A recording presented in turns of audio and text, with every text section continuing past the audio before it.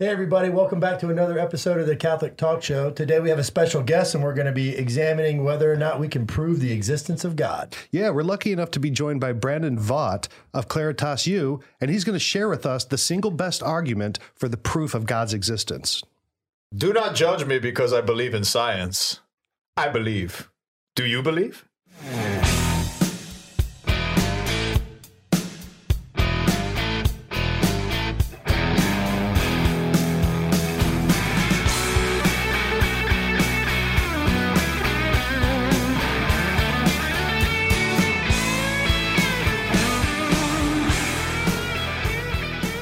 All right, really excited about today's episode, guys. Good to see y'all. Brandon Vaught, welcome to the show.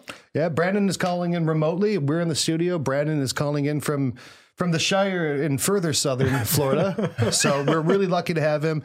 I've known Brandon for a long time. He really is one of the best apologists, one of the best young apologists in the church. To the way that he's able to take all of the classical arguments of philosophy, Catholic teaching, and present them in a really modern way. Yeah, he's really been a great asset to the church. Thanks for coming on, Brandon. Thanks for having me, guys. Love to be here. Thanks. Well, Brandon, I am so pumped. I've been watching your material from afar and admiring your ministry that God has entrusted to you. So as we begin, first and foremost, we want to just say a big shout out to all of our patrons who have made this show possible. So to those who financially contribute, we wouldn't be able to do it without you. If you're considering becoming a contributor to our show to ensure productions just like this and guests as amazing as Brandon come on the show, please consider becoming a patron today by going to patreon.com/The Catholic Talk Show. There you'll see every way that you could support us, and we have some really cool gear and specialized contents as well. Absolutely. That we want to share with you. And please follow us on social media if that's your thing, Facebook, Instagram, and Twitter. And if you want to find out other ways to listen in or view our content, be sure to go to CatholicTalkShow.com. There you'll see every single way that you could listen in or view. And if you are viewing on YouTube, take a little moment out, click the subscribe button, and then click that little bell so whatever we produce will populate in your feed. So one thing that I want to populate in my feed is a greater understanding for the proof of the existence of God, and I am thoroughly excited about this show. Yeah, so Brandon, that's one of the most common questions one of the most common requests that we've had for an episode of the Catholic Talk Show is talking about some of the proofs for God. Now, I'm sure, Brandon, that you can do multiple episodes, and you have done voluminous works on the proof of God, but I think today, as we were talking, you wanted to focus on one that I think you deem, and you've said in the past, that you think is the single best philosophical and theological proof for God. So why don't you tell everyone what that is, and let's start discussing that.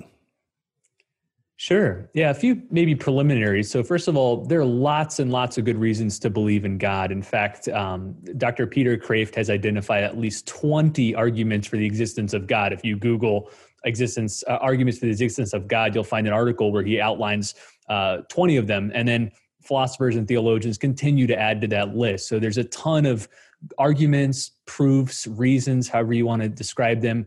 I tend to use the word reasons, good reasons to believe in God. Now, they vary in terms of their complexity and effectiveness. You know, you could have a really airtight argument for God, but it's just so complex to roll out. It requires, 50 pages of background and philosophical terms that it's just not deployable in a day-to-day conversation.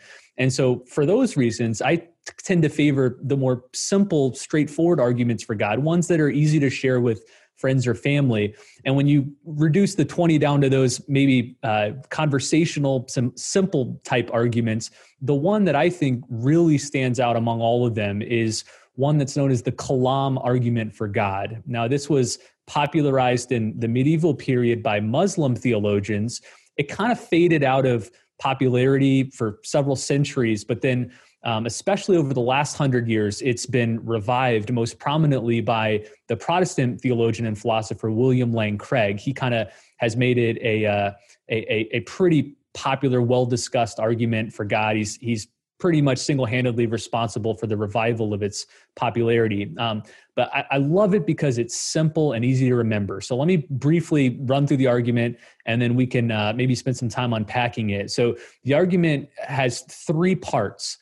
The first premise says, everything that begins to exist has a cause. Everything that begins to exist has a cause. The second premise is that the universe began to exist. The universe began to exist.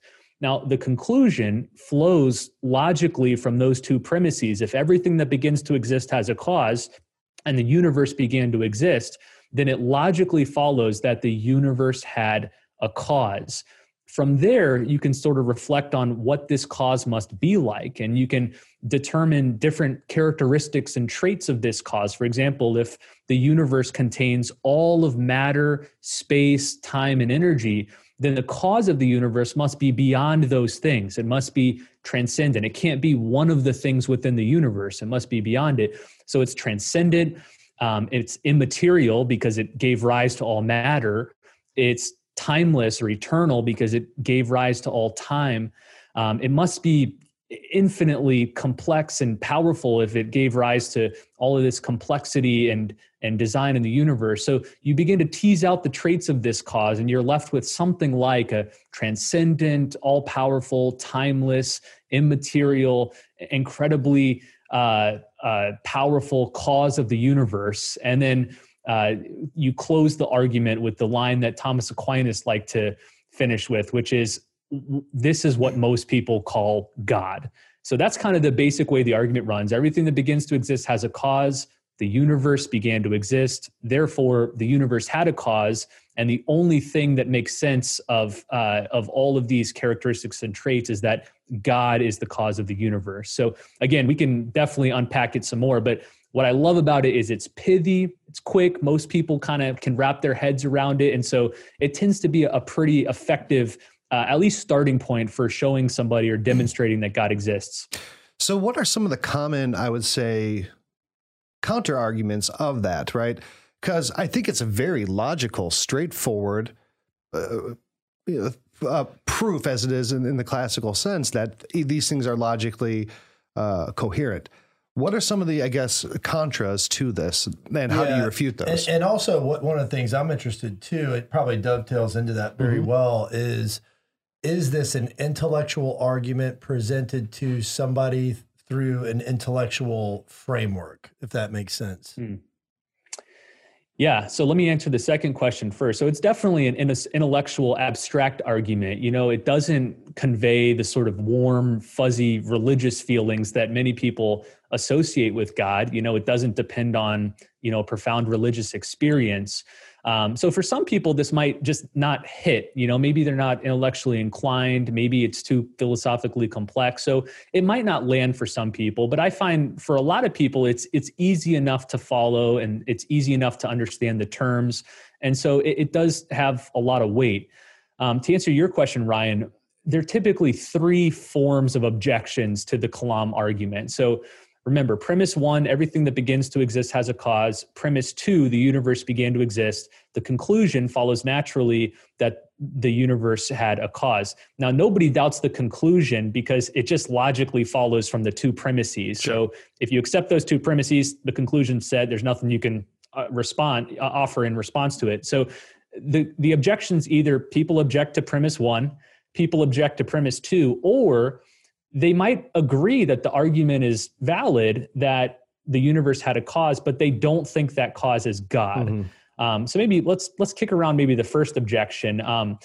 Let me just preface this by saying it used to be that most people would object to the second premise, that the universe had a cause, because the prevailing scientific view for the last several hundred years was that the universe existed eternally into the past, that the universe was infinitely old. That was kind of the mainstream scientific view. But it's only within the last 100 years that that's been completely switched, so that the mainstream view of cosmologists today is that the universe did have a definite beginning in the past, about 14 billion years ago. So it used to be that most people objected to the second premise. That was the real problem. Today, a lot of people take issue with the first premise. So anyway, I find it interesting that atheists, and especially atheist scientists, have kind of been on their heels a little bit when it comes to this argument. They first take issue with the second premise, but then they're on the first premise, and they're kind of trying to find a way out. But the more you press the argument, the more I think it becomes forceful. So let's just talk briefly about the first one. Everything begins to exist has a cause. This is a basic foundational principle of not only everyday life. We don't experience things that come into existence without a cause. We don't see things just springing into being out of nothing for no reason at all. We don't see lions and cars and buildings and people just popping into existence. It'd be utterly chaotic. We recognize that everything that comes into being has a cause or an explanation. Even the sciences depend on this. Think about how the sciences would fall apart if there just were no good causes or explanations to explain different phenomena. Scientists are dependent on the question, why did this or that happen? And that's only an interesting question if there does exist some cause or explanation as an answer. Yeah, if the universe has to be intelligible, like Joseph Ratzinger said, the argument from intelligence or from being able to be recognized. Yes, that's right. Otherwise, all the sciences and all mathematics would just fall apart. Right. Our universe wouldn't be intelligibly investigatable. So again, I think few people deny this first premise. Most people agree that okay, everything that begins to exist has a cause. So I find most people object to the second premise more than the first one. There was a book maybe about 5-10 years ago, Lawrence Krauss, right? He's one of those, I don't know, he considered himself one of the 4 horsemen of atheism or whatever, one of the new atheists. And he had this book, Something Out of Nothing, I think it was called, where he's A Universe from Nothing. Universe from Nothing, yeah. And his premise was, well, yeah, the universe can create itself because there's quantum foam and quantum mechanics. So the universe has the ability to create itself. And the absurdity of that, and which to me was like, how is this lost on the scientist that quantum foam is in and of itself a material cause? It's a material thing. It's a wavelength, right? It is an existential reality. So how is that something from nothing? That's not ex nihilo, So that's the kind of argument he raised, and I was like, that makes no sense. Yeah, isn't the Krauss was widely panned by a lot of his fellow scientists, even atheistic scientists, for playing fast and loose with some of the terms, mainly the word nothing. Right. Because by the word nothing, he doesn't mean no thing, the non-existence of being. He meant like a fluctuating vacuum state, and that if you have a fluctuating vacuum state, from that, a whole universe can arise. But it just begs the question. It kicks the question up a level and says, well, what caused the fluctuating vacuum state? Yeah, why did that come into being? Yeah, then he got almost into a contingency argument with himself, which the contingency argument is, would you say that Kalam is a modified version of like the cosmological contingency argument? Yeah, good question. So the term cosmological argument includes a whole family of arguments that look to the universe for evidence for God. They see the universe's existence itself as a signpost to God. So there's lots of different versions of cosmological arguments. Thomas Aquinas had a few of his own. The Kalam argument is one example, and the contingency argument is another. But there's an important distinction between these two arguments. And actually, I have a free video course going on right now through Claritas U, where I walk through a handful of arguments for God. And we have a separate video on the Kalam argument from the contingency argument. And here's where they differ and why it's important. The contingency argument, I actually think, is a even better argument than the Kalam argument, but it's harder to convey to people. The reason it's better is because the contingency argument doesn't depend on whether the universe began to exist. And so it doesn't matter if the universe was eternally old, if it was 14 billion years old, if it was 6,000 years old, as some fundamentalist Protestants maintain. The contingency argument just says, if the universe is contingent, meaning it doesn't explain itself, it's not necessary, it exists on the basis of other things, other factors, its existence can only be explained in light of other things. If the universe is contingent, then it demands an explanation. And that explanation can't itself ultimately be contingent. Otherwise, you need another explanation to explain that contingent reality. So you ultimately need some necessarily existent thing to explain all the contingent things in the universe, and that's how you arrive at God. So there's a subtle difference between the contingency argument and Kalam argument. They're not the same. I think the contingency argument is stronger, harder to convey. The Kalam argument has some maybe weaknesses, but it's easier to convey. So there's a lot of tools in the arsenal of the Christian, depending on who you're talking with and which arguments you want to share. Brendan, I went to Ave Maria, studied philosophy, got an undergrad in that, and then obviously went off to the seminary and studied theology. I say that because I'm no intellectual giant. I don't have a PhD. I don't have my doctorate. But I still remember having this incredible experience in class when we were going over the ancients, and Aristotle started talking about the prime mover, primum movens, and the first mover, unmover, the unmoved mover, and that primal cause. And I remember intellectually being like, wow. Yeah, there's cause, there's movement, there's something that has been set into motion, there's order, there's integrity, there's this dynamic interdependency. And, philosophically, my brain was starting to mold.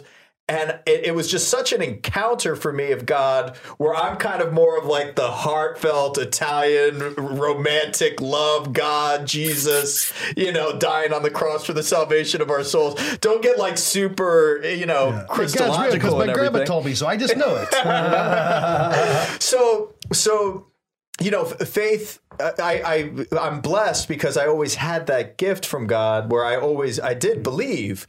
But this, when that happened for me personally, and I started to kind of touch on the philosophical chords of it, it was mind-blowing to me. So with this system of a proof for God, how does that relate to some of the ancients and Aristotle? Because I feel like they're kind of connected.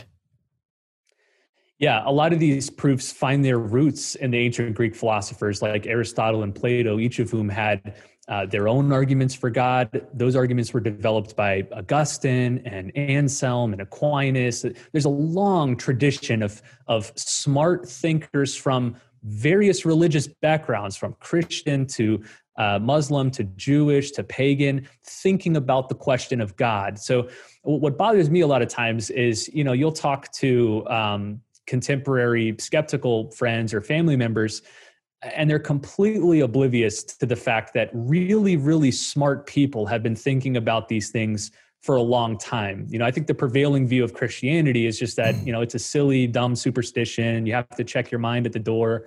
But then you read, writings of Augustine, Anselm, Aquinas. You read Plato and Aristotle. You read John Henry Newman or Benedict XVI, and you realize these are some of the most high-octane minds in the history of the Western world, taking these arguments seriously and being persuaded by them. So we Christians have intellectual ammo. We're not just fighting with water guns here. We have really, really strong, well-developed arguments for God, and we need to learn our tradition well and be able to share these arguments with others. Mm-hmm. Brandon, I go to Colorado every summer, and the fascination I have with the causation of those mountains and ridges and all these things, it's a wondrous event for me every summer, and it's endless. It seems endless.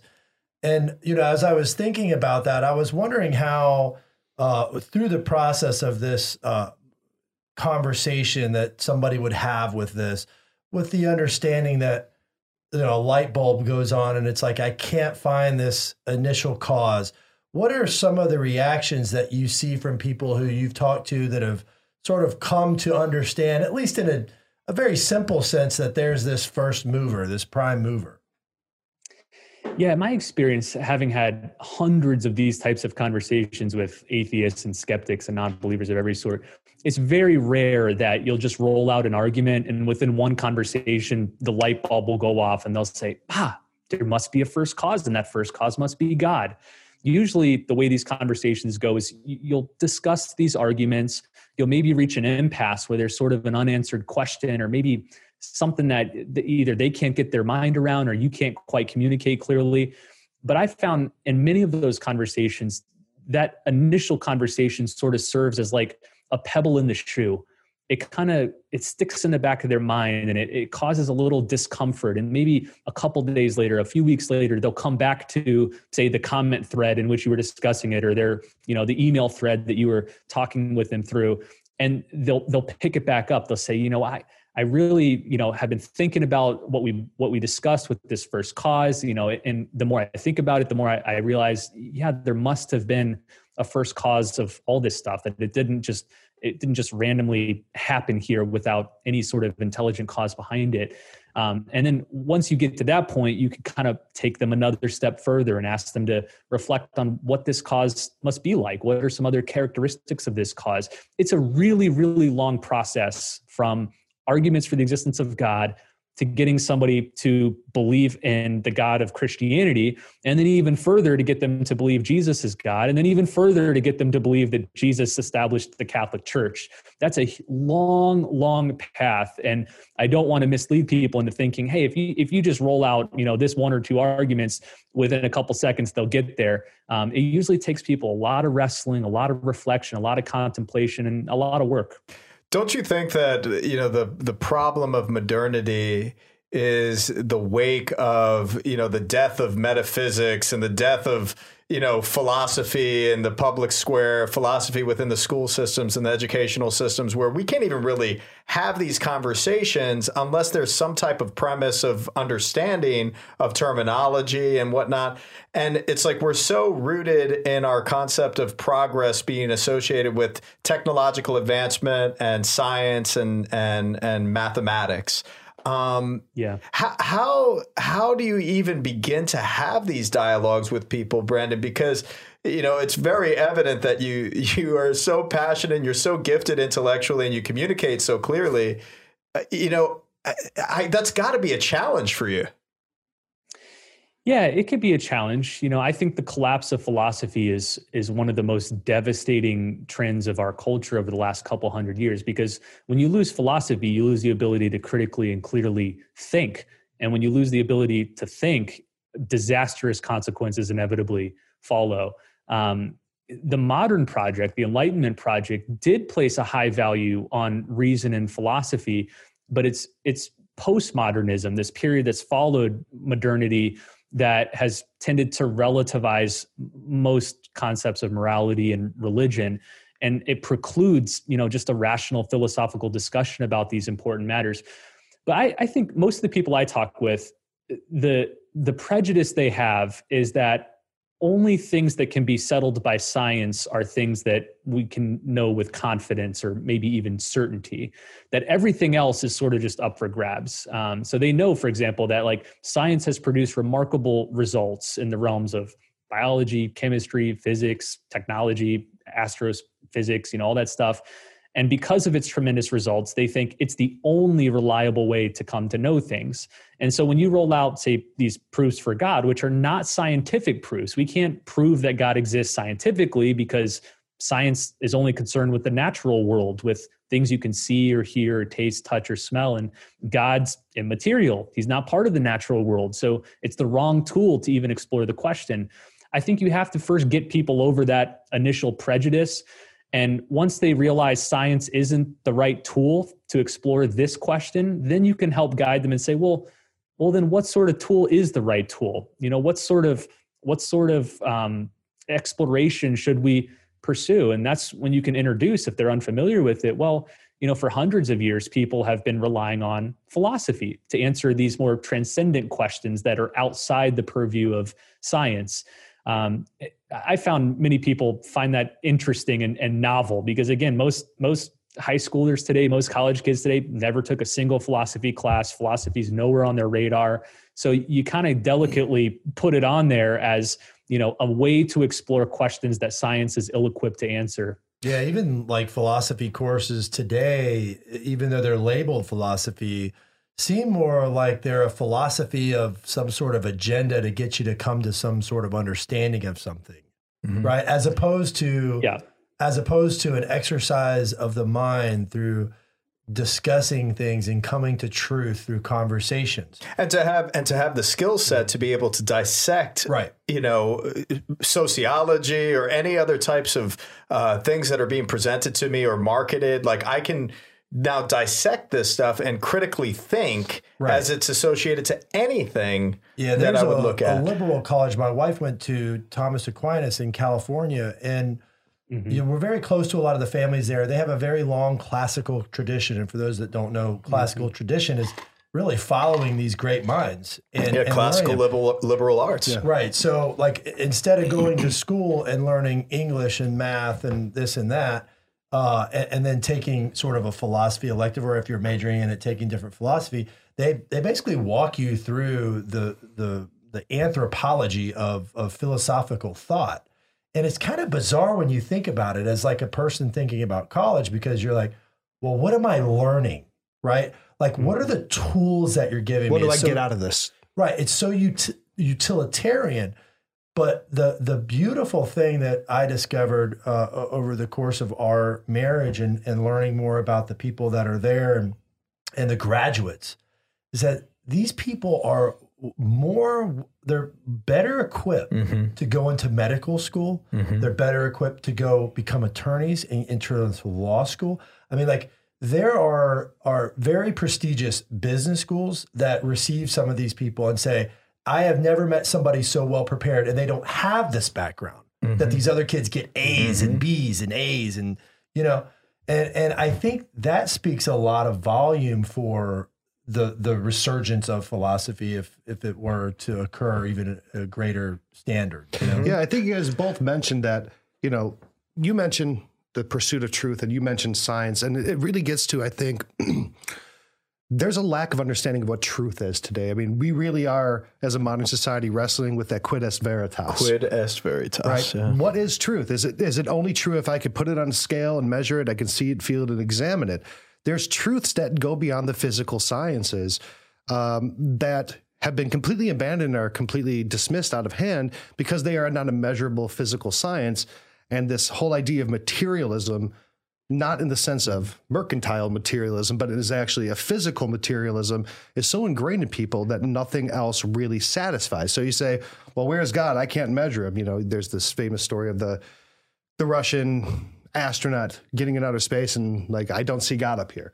Well, of course not, because again, like Brandon said, even the physical senses necessarily can be the wrong tool to perceive God unless you're seeing or experiencing God in his incarnate form during his ministry. Yeah, I totally agree with you guys. And, as a parent, as a father of 7, thinking about, what high school and college are going to look like for my kids, I reflected the other day, if I could get them to excel in one subject among all the academic disciplines, it'd be philosophy. Like, I'd rather have a student or a child who knows how to think and argue and reason well, because then they're set up for all the other ones, whether they excel in math or physics or English or history. Philosophy to me is the most foundational discipline. It's so true. And I've been so blessed to be a part of a publicly funded initiative of education here in the Jacksonville area. The Cornerstone Classical Academy is a publicly funded school, and they are returning to the classics on a primary level, and they're introducing philosophical concepts to little children. And that's the way to do it. And when it comes down to sharing the truth, like quid est veritas, what is truth? Well, you will know a tree by its fruit. And I love that whole, the phrase veritatis splendor, from that encyclical, like the splendor of truth. There's an aspect of splendor. There's an aspect of like this effect of truth on my mind, my heart, my body, like my whole being existentially is being affected by truth, and I am sensing a greater connection with existence itself. So I think that's a beautiful consideration, and I completely agree, Brandon. My goodness, we need to make that a primary objective when it comes to raising our kids and families. Now, do you know what else is a great school? I would be so happy. I think you know what I'm going to say. I know exactly. Why don't you read my mind and tell me what another great school is? Is that Ave Maria University. There you go. Our sponsor and my alma mater, Ave Maria University, in the same manner that Ryan Delacroix was just saying, and what we're sharing here, what Brandon was just sharing, is a school that is based on a classical liberal arts education. And it is core curriculum and a requirement of every graduate to have a core amount of philosophy classes and theology classes, which, you know, there are a number of schools in the Catholic tradition that don't require that, that are out there. And they're obviously secular schools that do not require philosophy. But when it comes to Ave Maria University, we want our graduates to be able to critically think and be well equipped, as Ryan Delacroix was just saying, to encounter the trials and tribulations of the world. And I love Ave Maria University. And if you look into Ave Maria today, you will love it too. If you know any kids out there or anybody that's pursuing education, please encourage them to check out Ave Maria today. And talk about excellence. Exodus 90 is truly an excellent program. Another one of our sponsors. They have a 90-day program based in the traditions of cultivating fraternity and masculinity, imaged after the person of Jesus Christ, you know, the new Adam. And with cold showers and devotions and limiting your exposure to the world and sports and movies and television and the busyness of life, slow everything down, get back to the simple way of life, and really cultivate masculine virtue and grow in fraternity. It's an excellent program. They're one of our best sponsors. I just really appreciate the relationship. Guys did it last year. Yeah, and they're really tracking quite a few more. So their big Lent Exodus starts on January 4th, and it will end in conjunction with Easter, so that you can have maybe a little bit more of an intense Lent this year that will really prepare you, break some of the habits that you have that have been tying you to this world and dulling your senses, right? What are you going to choose? Pornography and food and your cell phone, or Jesus Christ, right? It's really not a competition, but so many people are so engulfed by the appetitive nature of their being that they forget about the metaphysical nature of themselves as well. So Exodus 9 is a great system to help you re-identify with some of the more core things and some of the more important things of your existence. All right. Thank you, Brandon, for being patient while we mention our sponsors who allow for great guests like you to be able to come on with all this cool equipment that we're able to pay for. That's right. So, Brandon, what are some of the other... Now, I know we talked about Qam, right? But there's a lot of the other ones. Now, I don't expect you to be able to or have the time to run down them all and make elaborate defenses or argumentations of all of them. But what are some of the other ones that maybe someone who's interested could look into for arguments for the proof of God? Well, as I said, there's at least 20, if not 30 or 40, depending on which list you check out. So there's a whole lot more, but some of the more popular ones, you got the argument from a first cause. So we kind of hinted at that a little earlier. That one goes back to Aristotle. You have the argument from the intelligibility of the world. So again, we kind of hinted at that this world is intelligible. So it's marked by order and reasonability. You know, disciplines like science and math can map the world. Like for some strange reason, mathematics seems to consistently work, you know, year after year, century after century. Why is that? We kind of take it for granted, but, you know, philosophers have been wondering, why is it that the world is marked by this intelligibility? It certainly doesn't have to be. So why is it? There's the argument from morality, and this is another one of my favorites. This is one that I also teach in this free video course that I'm running right now at Claritas U. We actually only cover 3 arguments: the Kalam argument, the contingency argument, and then this moral argument. And the moral argument basically runs like this. If God doesn't exist, there would be no objective facts, moral facts in the world. So these would include things like objective values, like this or that particular action is objectively wrong or objectively good, but also moral duties, like people should act in particular ways and not act in particular ways. So if God doesn't exist, there are no objective moral facts in the world. However, there are objective moral facts in the world. therefore God exists. And again, you'd have to do a little work unpacking those premises and those conclusions, but most people intuit some form of this argument. They realize that, for example, it's objectively wrong to torture innocent children for fun, even if somebody has a personal opinion that that's okay. Maybe some psychopath thinks it's fine to torture babies for fun because it brings him pleasure. We don't just say that psychopath has a different opinion than us. We don't say that, well, he's got his moral view, I've got my moral view. No, we say he's objectively wrong. He's just wrong about that. That's why we call them a psychopath, because their moral faculties are deficient. They're broken. They're not working. But if that's the case, if there are moral actions that are objectively wrong, if it's against some moral law to do those things, then it implies there's some objective standard or morality by which we measure these things against. If there's a moral law, there must be a moral lawgiver, is the pithy way to put it. So again, a lot more needs to be said about that, but I find that one often hits home with a lot of people. They wonder, why is it that there are these objective moral rules in the world, and where do they come from? And then kind of on the less philosophical side, you have things like the argument from beauty. Why are there so many beautiful things in the world? Why does beauty touch us the way it does? When we see, Ryan was talking about the mountains in Colorado. When you hear, Mozart or some beautiful symphony, when you gaze on a, extraordinary piece of art, when you walk into a breathtaking cathedral, why are our souls affected that way? And not just at the material level, like not what are the chemical reactions going on in our body, but why are we so drawn to beauty? And why does beauty leave us unsatisfied? Even when we see the most beautiful cathedral, you walk into, Chartres or Sainte-Chapelle, you revel in the beauty, but you realize there's something even more. I want more of this. There's the beauty, individual acts of beauty serve as signposts to beauty itself. Why are our souls drawn to some source of beauty beyond the world we experience? So the argument from beauty takes that form. And then finally, there's the argument from religious experience. And I some people kind of discount this a lot of times because it's more of a subjective form, but there's been a lot of people that have come to believe in God simply because they had a profound experience of God. Some famous examples would be Dr. Francis Collins, the director of the Human Genome Project in America, one of the preeminent scientists of our day.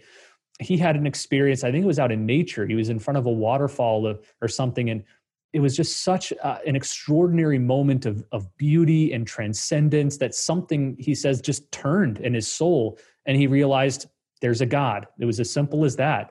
I think of people like the French poet Paul Claudel, who walked into Notre Dame Cathedral, and he was looking at a statue of Our Lady, and behind him there was this polyphony chant going on, and all of these forces sort of came together for a moment for him that was like Francis Collins, where something changed and he began weeping. And he said, I was an atheist when I walked in and I was a believer when I walked out. Something transformed him.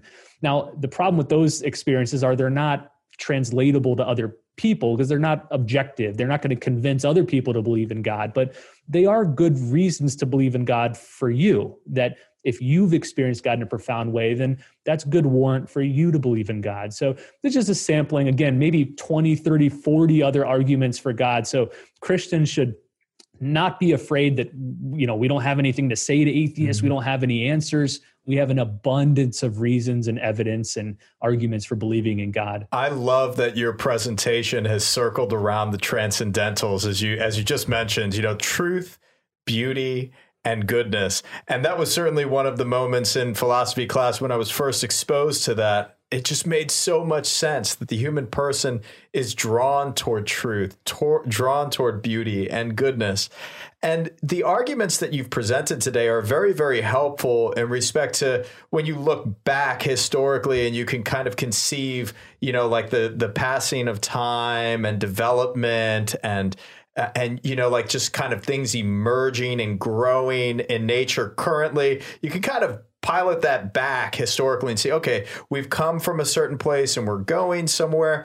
So the first mover unmoved, or the cause or the column argument, that's helpful to look back and develop a concept of God. And then how present is that to like experience of moral law, natural law, an appeal to beauty or experiential goodness. That type of exposure gives you a sense of presently, in this present time, this is the argument I'm going to appeal to you so that you can come to a belief in God. Is there anything that you've come across that is more eschatological in argumentation? A very dear friend of mine, classmate at Ave Maria, Jeremy Valerie, I remember this still when we were in undergrad. He was just so fascinated with eschatology. He's worked, I believe, on his PhD and his doctorate, and he wrote a dissertation, The Salvation of the Cosmos, Benedict XVI's Eschatology and its relevance for the current ecological crisis. I'm remembering conversations I had with him years ago about that. But I'm curious to find out, Brendan, is there an argument for, God from eschatology? Could you tell us what eschatology is, the listeners too, as well? The listeners want to know. Yeah, eschatology just refers to the end times, or, from a Christian perspective, the second coming of Christ, our eternal destiny, questions dealing with where we're going. There's a whole family, again, of arguments that rely on what we were made for. I think the most famous one here is C.S. Lewis's famous argument from desire. So again, there's various forms of this throughout history, down through the centuries, but C.S. Lewis really refined it and I think presented the most persuasive version. But he effectively says, if we were made for something that can't be satisfied by anything in this world, the most likely scenario is that the thing we were made for is not of this world. And he points to the fact that there's almost a universal consensus through history that people desire and hunger for something like God, something like the transcendent. This seems to be an innate natural desire. It's not something that's put into us by environment. It's not something that we're conditioned to want. It's something more akin to hunger or thirst or our desire for sexuality. It's just something that's part of what it means to be human, that we desire transcendence. But again, Lewis says, our desire for hunger points to the fact that food exists. It would be inexplicable if there was nothing to satisfy that desire. Every other innate natural desire has something that fulfills it. Why wouldn't this desire for transcendence? And I think this ties into the eschatology because it points to what we yearn for at the end of time. We hunger to be united with the source of truth and goodness and beauty. We hunger for eternal justice. When we see bad things around us every day that frankly won't be resolved in our time, justice won't be achieved. We have this desire that eventually the bad guys will get what they deserve and the good guys will get what they deserve. But if it can't be satisfied in this world, that longing can only be satisfied by God at the end of time. So again, lots of other versions of that type of argument, but I do think it's a strong one to reflect on, that why is it that we were created with these innate desires? Every other innate desire we have can be fulfilled.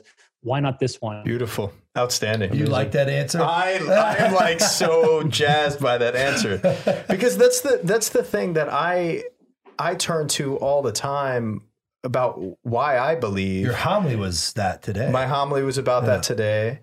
And it's so true, isn't it? I mean, and we can't sit there and begin to contextualize what heaven's going to be like, this mystery, but fulfillment of the ache, fulfillment of the longing. Well, even the idea of contentment, right? Like the idea, like the fact that we can be content in something, meets that in a very beautiful, perfect way. So you have this desire, you have this yearning, and then you can even bring it down into like somebody having a contentment. And you were bringing that up today. It's like, how much money do you need to be happy, right? I mean, if you're focused and you're pointed towards money as a source for your happiness, then you should have a level in your brain where you are content. And that typically never happens, right? It's not like, okay, well, everybody wins the lottery. 95% of them are like, just living horrible lives, right? So that shows you that level of wealth doesn't bring contentment. And, that's just one excerpt of that. But yeah, you wonder why, What I like about Lewis's presentation of this argument from Desire is he says this argument is most effective at the times of life when we do achieve those things that we think we really desire. So for example, when you win the lottery and you win, $50 million and now you're richer beyond your wildest dreams, but then you still realize that this longing, this ache for, satisfactory truth and goodness and beauty isn't met. Whenever you do go see the most beautiful thing this world can offer, and you're still dissatisfied, when you experience the most, sexual pleasure or powers or honors, and they're still unsatisfying, that's when this argument has the most force, because it affirms that nothing in this world will ultimately satisfy the desires of your heart. And as Lewis says, that's a sign that maybe we were not made only for this world. I'm sitting here thinking of this guy. I was walking downtown Disney, right, Brandon? You just when you were speaking, it was just like right in my brain, right in your backyard. So this guy brought his family from the UK, and they're walking around Disney, and he flips out. I know where this is going. And he says, "Don't you realize I've paid tens of thousands of dollars to make you happy? And you're miserable and we're having it's just like not funny, but it's like it's funny. It's hilarious. Yeah. It's just it's to Brandon's point and C.S. Lewis's point. Our hearts are restless. It's Augustine. Yeah. Our hearts are restless until they rest in God. Yeah. And that's not going to be realized until the beatific vision. And Aquinas goes into what you're saying perfectly, Delacroix, too, is just, like our pursuits for power or money or all these. They're insatiable. They're just insatiable. Yeah. Yeah. We have a God-sized hole inside of us. We've said that before, and it's God-sized, which means it's infinite. And no matter how much stuff you throw into it, you can never fill that hole up. And think about the long tail of distraction that we put, right? Because now you're like in high school, you want to be a lawyer. My older brother's a perfect example. The brightest guy, so smart, perfect score SAT, graduated Georgia Tech, top of his class 2 years, MBA, CEO, and just couldn't find happiness. And now he's working and he's wrapping vehicles. He owns a small company that wraps vehicles. I have never seen this guy more happier in my life. But the long tail of some of this is such a massive distraction in our lives from God. Proverbs. So this is chapter 21. When the arrogant man is punished, the simple are the wiser. When the wise man is instructed, he gains knowledge. The simple life, and that's what I was sharing this morning too, is, for diocesan priests, we take a promise, we take a solemn promise before God of simplicity. And, there has to be a sense of simplicity on this side of heaven if we're going to navigate the path. And one thing I want to share, too, is in relationship to the beatific vision, a big shout out to Dr. Reardon, who taught dogma and doctrine, and a phenomenal theologian, wonderful man, just really integrated the teachings of the church in his personal life. But he said, when we get to heaven, we're going to be in this beatific vision existentially, and we're going to be before God, encountering him in this constant state of right? And just like that complete consuming communal intimacy of ecstasy, of profound fulfillment in this communion of persons, that, like, how can you paint that on a canvas? Right. How can you say this is heaven? How can you measure that? How can you measure that? How can you scientifically, get every little detail? Before this mystery we behold, before this mystery we wonder in awe, before this mystery we are influenced in knowledge, understanding, and counsel, and wisdom, and all of these intellectual gifts of the Holy Spirit. That's like that all-consuming experience. Yeah. Yeah, Brandon, I think what you've done here is, well, you've shown some of the really great individual arguments, but I think you have shown that it really is. There's no one proof. There's no measurable. There's no benchmark. There's no test. It really is a suite of tools. It's a suite of understanding that builds up into almost a symphony, individual notes that turn into a symphony of that proof of that knowing of God. And the arc that you provided for us too, from like the beginning to the now to eschatology, the end times, you've really presented a very succinct, beautiful argument and arguments that all of us could use at any time. Now, that's the biblical motif, is that the heavens proclaim the glory of God. Everything in the world serves as a signpost to God, from the beginning of the cosmos to our desires, to our experiences, to our longing for our eternal destiny. They're all converging roads pointing to God. Amen. Awesome. So, Brandon, how can people get some, maybe more information from you, some more resources from you? I know you have a great tool. Why don't you tell them where they can find that?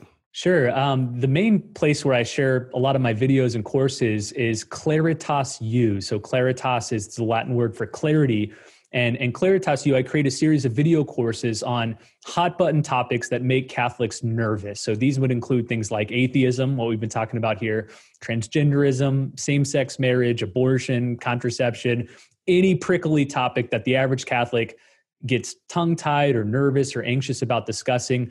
I created Claritas U to have a series of short video courses on each of these topics to get you up to speed, to get you clear and confident. But right now, I actually have a free short video course on answering atheism, which walks through in a little bit more depth some of the things we've been talking about here. You can find that at atheism.claritasu.com.